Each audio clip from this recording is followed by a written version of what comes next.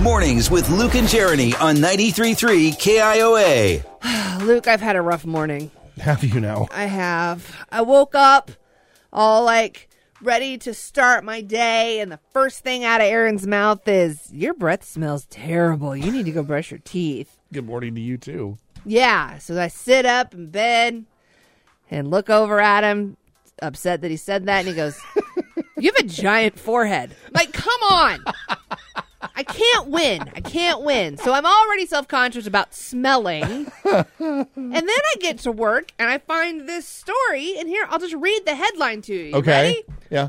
Older individuals' distinct scent. A natural occurrence, not a hygiene problem, scientists say.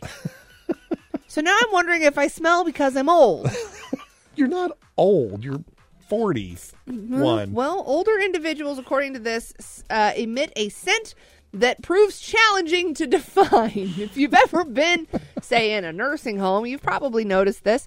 It says it ranges from mustiness to a greasy aroma. Is that they always say that older people smell like mothballs? I guess. Is that what mothballs? Maybe. I haven't smelled mothballs in years, so I can't remember what they smell like. I don't know, but a lot of times it's attributed to a lack of hygiene because they think you get older, you can't clean yourself properly.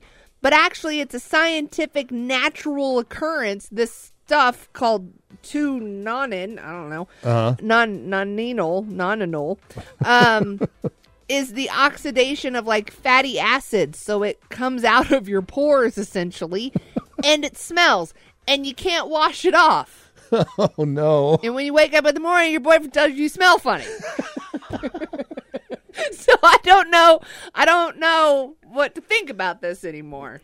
So it is true. Older people do smell weird. Yes. As we get older, our skin gets thinner and the fatty acids evaporate or something. I don't know, sciencey things. And we are going to smell. Going to. Hey! I think this is the smell that my grandpa used to always try to cover up for years with Old Spice. Maybe. The only thing I could think of with my grandpa and his smell was when he would blame it on the dog.